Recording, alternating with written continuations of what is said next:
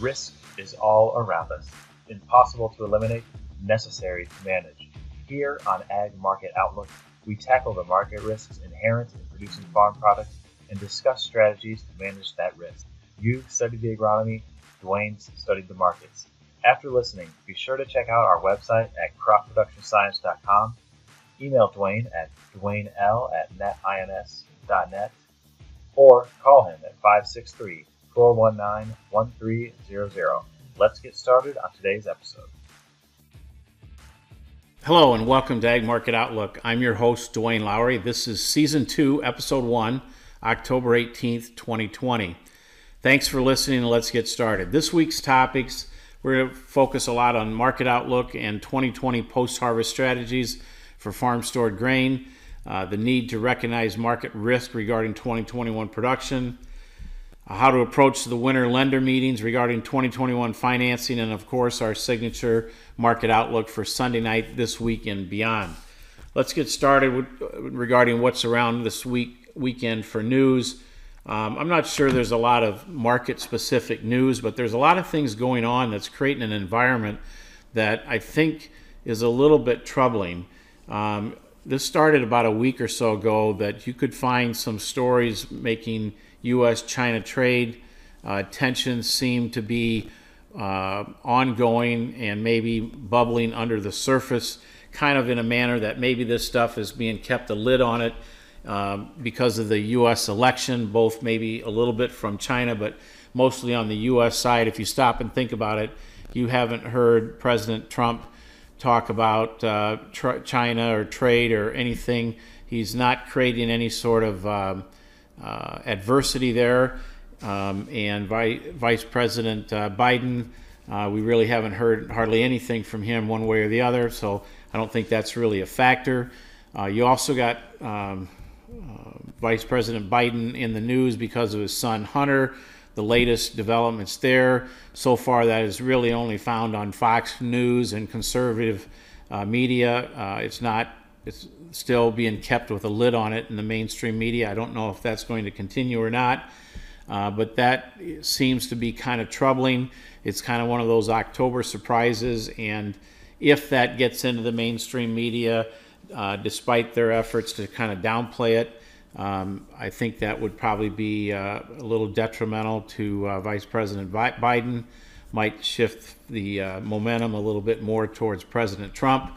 There's a lot of different views how this U.S. election will turn out, of course, and then there's an even more larger number of views about what post-election might look like regarding market influences. My concern is no matter who wins, after a knee-jerk reaction one way or the other, I'm afraid the post-election environment might not be all that supportive for commodity markets in general. Not sure about stocks. I think that would depend a lot as to who wins.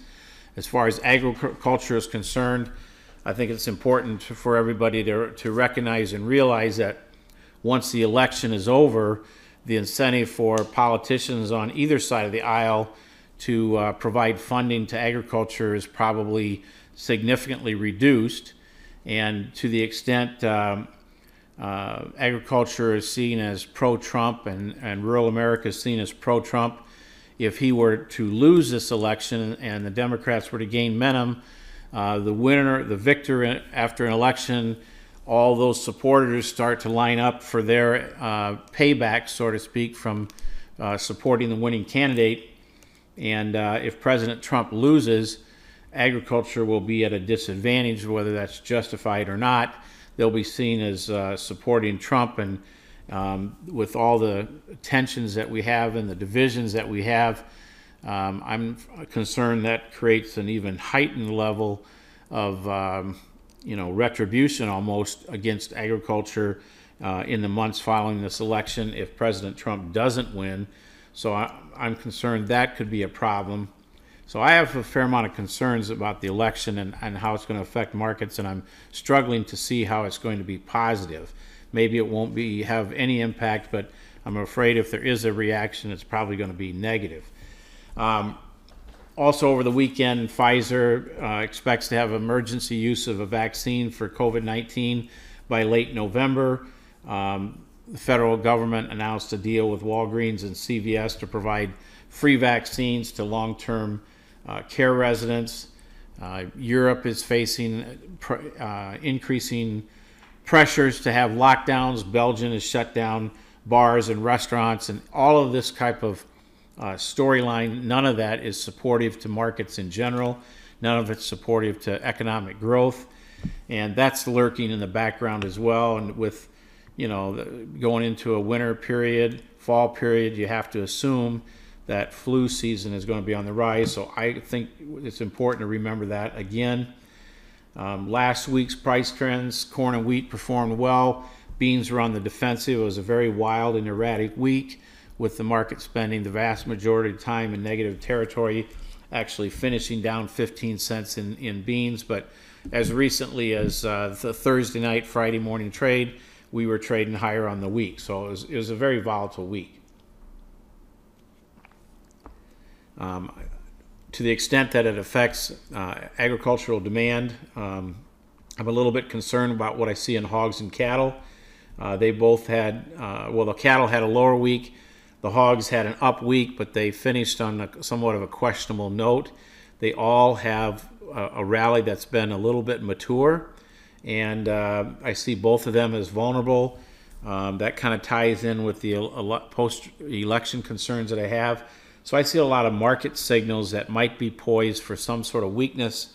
And with the election right around the corner, I'm afraid that type of thing makes me concerned that the post-election narrative, regardless of who wins, may not be all that supportive. So on Friday afternoon, of course, we get the Commitment of Traders report. The funds are long 171,000 contracts of corn. That was up 36,000 from last week.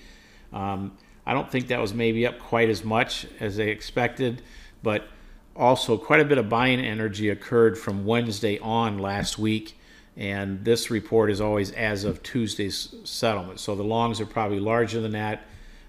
That's getting to be maybe a little bit top-heavy, certainly top-heavy for this time of year. Harvest is advancing rapidly. It's difficult to find a bean field that's not been harvested. If you drive around for a couple hours, corn is rapidly coming out. Sometimes the selling pressure from the farm side occurs more in the final stages of harvest than it does at either the beginning or the middle. So I'm a little bit concerned about that being pressure on the markets here over the next couple of weeks. The funds are long 226,000 contracts of beans. That was down about 12,000 from the previous week.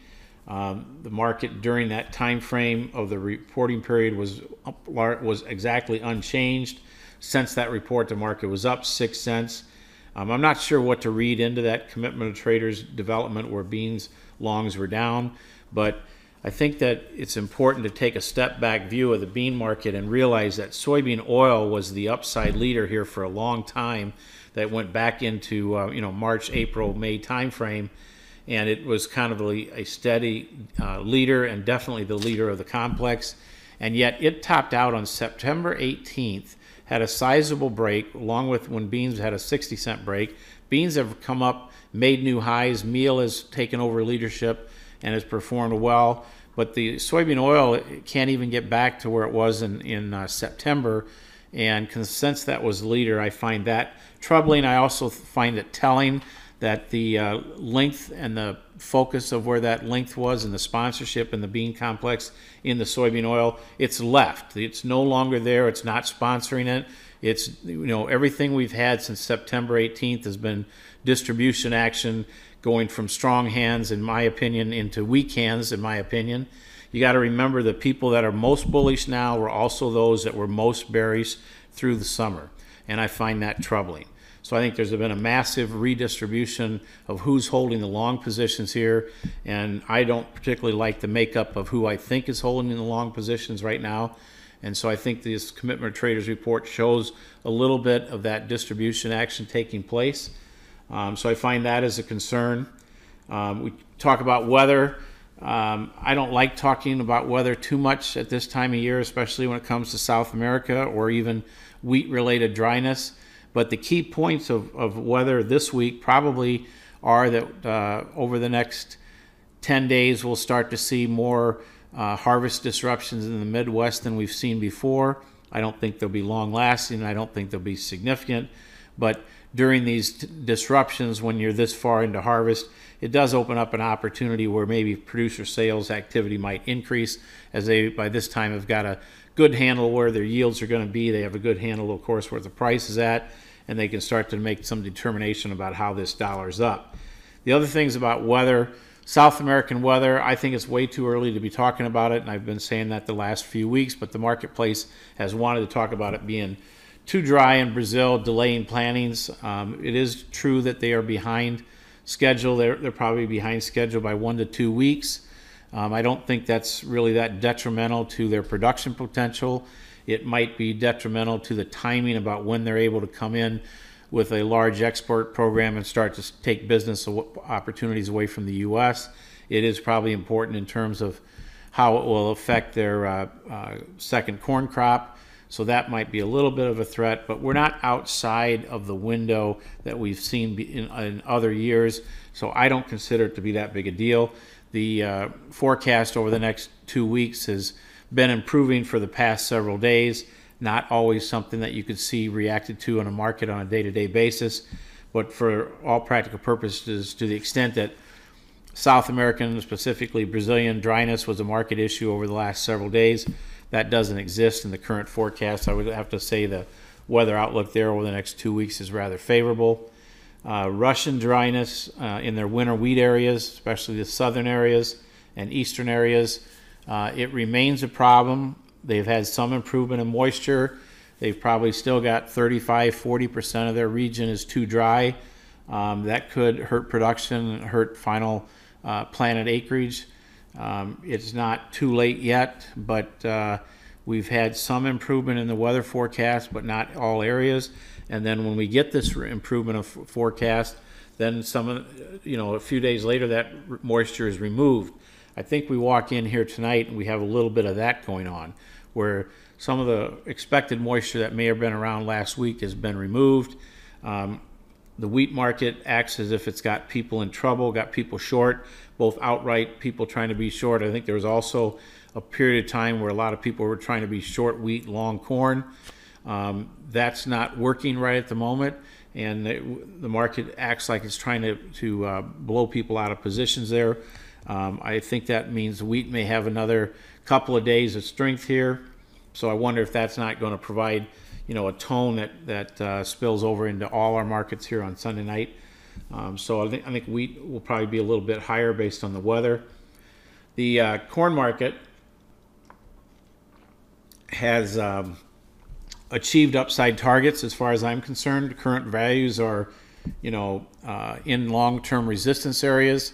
We have seen the spreads tighten, which I've been talking about for weeks, and we've seen carry largely removed. I remember Dees July was 27 cents, then it was 19. It got into like 4 cents on Thursday, and spreads weakened up a little bit on Friday. But the incentive to store corn, which did exist prior to a couple of weeks ago, that now has rapidly gotten to the point where even people that put hedges out into the July with the intent that they would probably store that grain into winter, now they're starting to have to rethink this and say, well, maybe some of these last bushels I won't do that because of the carry and basis values. So the incentive to put it in the bin is quickly been largely removed. If people are storing it now, they're storing it out of habit. They're storing it because they're bullish or optimistic. They're not really storing it based on basis or spreads or amount of carry offered. I'm not sure if that's a good decision or not, but we'll probably talk about that a little bit later. But at the end of the day, it's important to recognize that the corn market is doing its job to try to trigger sales. And with the harvest, 50% plus done, where we a lot of times get farmers selling at the end, middle to the end, I think there's a good chance the cash pipeline will get to a more comfortable level. And I think that the market has already done and put in place the things necessary to make that happen. If that is all true, then it's also true that a lot of this bullishness, tightness, whatever you want to call it, has been discounted in current prices. I think that leaves a lot of limitation as to what kind of further strength that we should expect. In the case of corn, it's also important to point out that U.S. is no longer the cheapest origin. It's no longer without competition. You have Ukraine that's going to be back online with their production. It looks like they're probably going to have exports similar to last year. It's also possible that they could be very front-loaded with their exports this year, just like they were last year. That would also take away some business. As I mentioned at the beginning of the podcast, I'm a little bit concerned that there are some trade tensions brewing behind the scenes with U.S. and China that's not necessarily making the news, and the participants on the U.S. side really don't want it to be a news item going into the election. But after the election, I'm a little bit concerned what that looks like. We know China has been extremely aggressive in importing beans at a very fast pace, and that's not just from the U.S., and it's not just something over the last few months. This is an aggressive import pace that they've had from the beginning of the year. They clearly are building stocks. This is not all about demand only. That makes one at least respect the possibility that we get post-election that China's in a position that if they wanted to slow down U.S. imports, they certainly could. I think that's something that we have to be concerned about. And I'm not really making it as a prediction, but I am throwing it out there to make sure people recognize there are some risks here to the long side, and there are some risks to holding inventory. And I think that's a big one, and I think it's something that might come to light here after the election. If the U.S. is no longer the most competitive market, that means the global pricing mechanism is largely price in for supplies to come from other sources. I think that's a concern, and it's a concern that probably limits near-term strength potential. It might be a concern that limits basis, although I tend to believe that we have overall conditions that will keep basis relatively firm on the historical side, probably at least into the January-February period. After that, I'm not so sure. I also think that it's important to look at other factors involving demand. If the U.S. livestock industry is still somewhat fragile, and if it's true that we start to see a weakness there, or we start to see a weakness in equities, or a weakness in the general economic outlook globally, I think that's a concern. And I think to some extent we've priced in a lot of optimism here, and we have to be concerned about those types of things. As far as soybeans are concerned, here again, I think the right way to look at this is that the bean market topped out on the 18th of September. We had a 60-cent break. We've come up. We've made new highs. We've been oscillating here for a couple of weeks, churning up here in that area that is just above the highs that were made in mid-September. The soybean oil, which was not the leader, is not participating in this. Some people will say, yeah, but look at meal. That's really good that meal's a strong component. It is a good thing if that was a lasting scenario, but I'm not confident that's a lasting scenario. For a long time, meal's been a dog, and I'm afraid that this is a temporary, show of life by meal, but I don't think it's long lasting. And so I'm going to revert back to the idea and the warning that I think is being presented with soybean oil topping in September and not even coming back to these levels. And I'm concerned that this probe above those levels in beans over the last 2 or 3 weeks, I think it's a very temporary thing, and I think it's vulnerable to a very sizable decline. With South American weather forecast over the next 2 weeks looking favorable, you get the crop planted off to a good start, adequate moisture there. History and would suggest that it's difficult to build a weather scenario that is bullish at this time. Now, if you want to get into December, January, that becomes a different calculation. But right now, we have a period of time over the next 6 weeks at least where we could see some weakness there. So I'm concerned about that. The technical conditions in beans, I think, are very close to a decline. Like I said before, we've had a transfer of ownership from one type of trader into the hands of a different type of trader. I think that trader is very vulnerable to weakness here. I think the technical conditions warn of that. Because the cash market basis has been good, because the spread's inverted, the producer has virtually no incentive to store the physical crop. We certainly have seen a larger amount of sales this year from the farm sector than we've seen in other years, but we've started to get the farmer bullish, even though they were bearish before. Now I think to a large extent they're bullish. Now they don't want to make sales. I think that's very likely a mistake, at least a mistake over the next several weeks. If there's a South American problem, maybe that becomes different. But, at Crop Production Science, we're trying to manage risk. We can't eliminate risk. It's always there. We try to identify risks that are there that producers are dealing with, but they don't even realize it. Like for a 2021 production, it's a real risk. It's out there. It's something you're going to grow, but if people aren't thinking about it and they're not pricing it, they think of it that it's not even a risk that exists, but that's not true.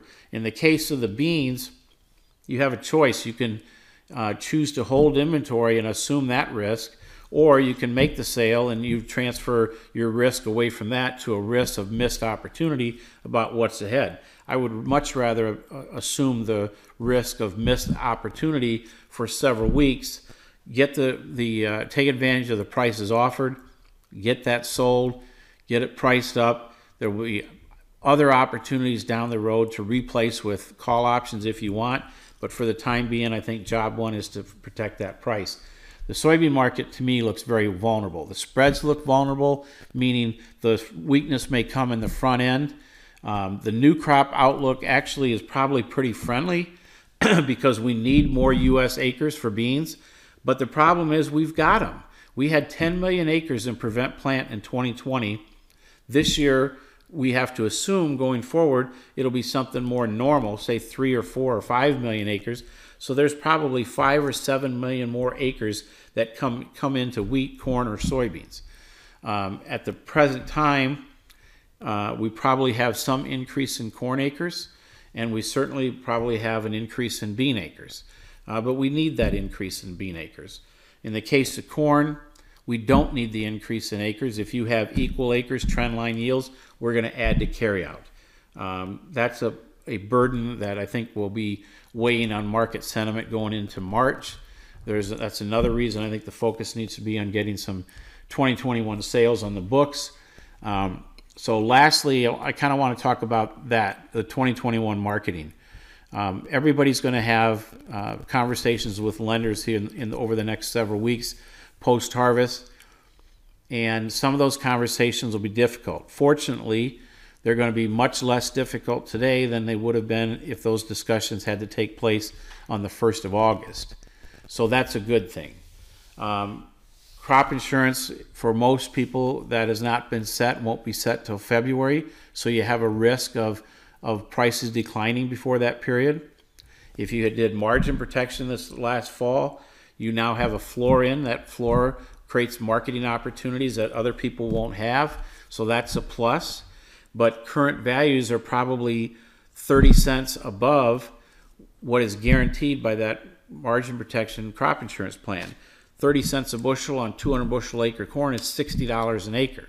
Okay, there's incentive here to make some sales on DEES 21 because of that, to take away some of that risk, plus the unknown risk of where your crop insurance price will be by the time February rolls around.